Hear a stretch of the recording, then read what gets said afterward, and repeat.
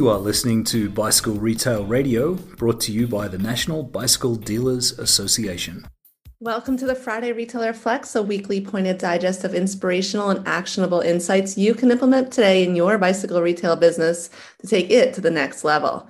Thank you for listening. This podcast is designed specifically for the bicycle industry. We are dedicated to strengthening our retailers and cycling community. This is NBDA President Heather Mason. Today's Flex features tips to bring out your creative retailer spark.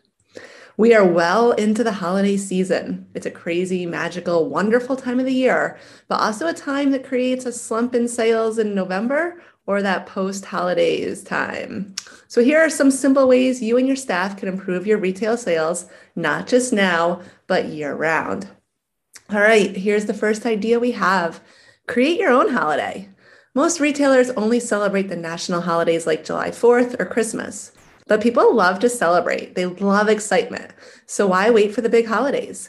Consider fun things that your store does or sells and the customers who shop with you, and then make a holiday around it. For example, in my store, we celebrated National Rubber Ducky Day, January 13th, in case you're interested.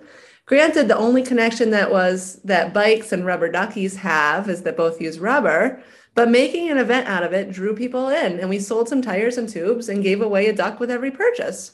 And not a live one. Another tip, advertise more. Just when you think it's time to cut back the marketing dollars, you should probably be advertising more. See if there is inexpensive space in local papers or create a press release about something you have done recently. The idea is to grab any free coverage possible. Get involved with community events. Consider hosting classes or meetings. Be social. Make sure that you have a steady stream of activity online. Customers who see a flurry of activity from you and then periods of silence know you are only online because sales are down. Another tip, design or merchandise the store for sales. So use this time to create displays to engage people while in the store. Play videos for customer entertainment. Involve all of the senses in your visual merchandising. And remember that an energetic store is a magnet. It draws people. Another tip is to connect with customers. Compassion and excellent customer service is the key to increasing sales. Listen to your customers to understand their needs and wants. Let the customer know you appreciate their business. Create that mailing list we've been talking about by asking for contact information from each customer at checkout. Then use it.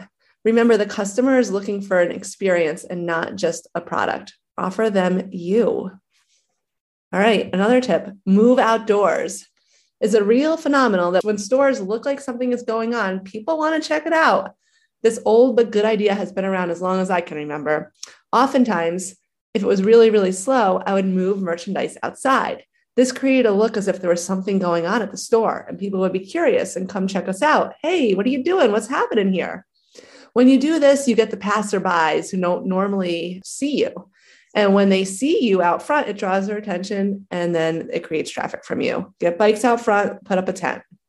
Another tip, work with suppliers. If you're interested in infusing your business with vision, energy, performance, and revenue, work with brands and reps that add value. Create joint events. Invite reps into the store to work on a more personal level with you and your staff, and jointly create ideas that will add to additional sales and growth potential. Go beyond turning that open sign on. I have so many brainstorms on how we can keep customers interacting with us rather than online or another store. So we want them interacting weekly, monthly, even daily. I have some tips. You can go ahead, steal one, run with it if you'd like. Doesn't matter to me. Let me know if it works. So here's some ideas. What about a Strava store challenge? What about spinning classes? How about repair clinics? What about the winter bike build clinic? Crafts with bike parts, perhaps? Kids-focused repair nights? A ladies' night? A VIP night? What about forming a ladies' ambassador or grassroots team? How about a community organization club around cycling? What about e-bike club? E-bike rides? Rides for all levels of cyclists? How about encouraging people now to plan for spring races? What about your fit services? Reminders to check in. How about a history of your shop night? Tell people all about you. Serve some hors d'oeuvres. That'd be fun. What about a local business mixer? Invite other businesses over to yours and see how the ideas unfold, and maybe they'll invite you over to theirs. What about hosting a book club around a cycling theme book? How about a Make It Real night and invite an employee in to highlight and talk about what they ride, how long they've worked in the shop. Let the employee talk about maybe some items in the shop that they love and why they use. Sign up to be part of your state bicycle coalition and then get on their mailing list, and then announce that you're part of it on your social channels. Your shop can be a collection spot for a food drive or a coat drive or a holiday toy drive. What about inviting your client base to join you on a trip, maybe somewhere like Costa Rica? Who knows? These are just a few ideas.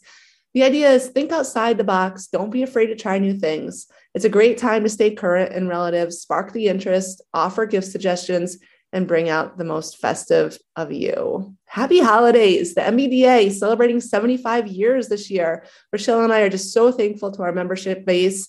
Membership to the MBDA is open to retailers, industry suppliers, advocacy groups, organizations, individuals. If you're not already a member, go online, support the industry at large, stay close to the heart of the industry with a membership into your trade organization.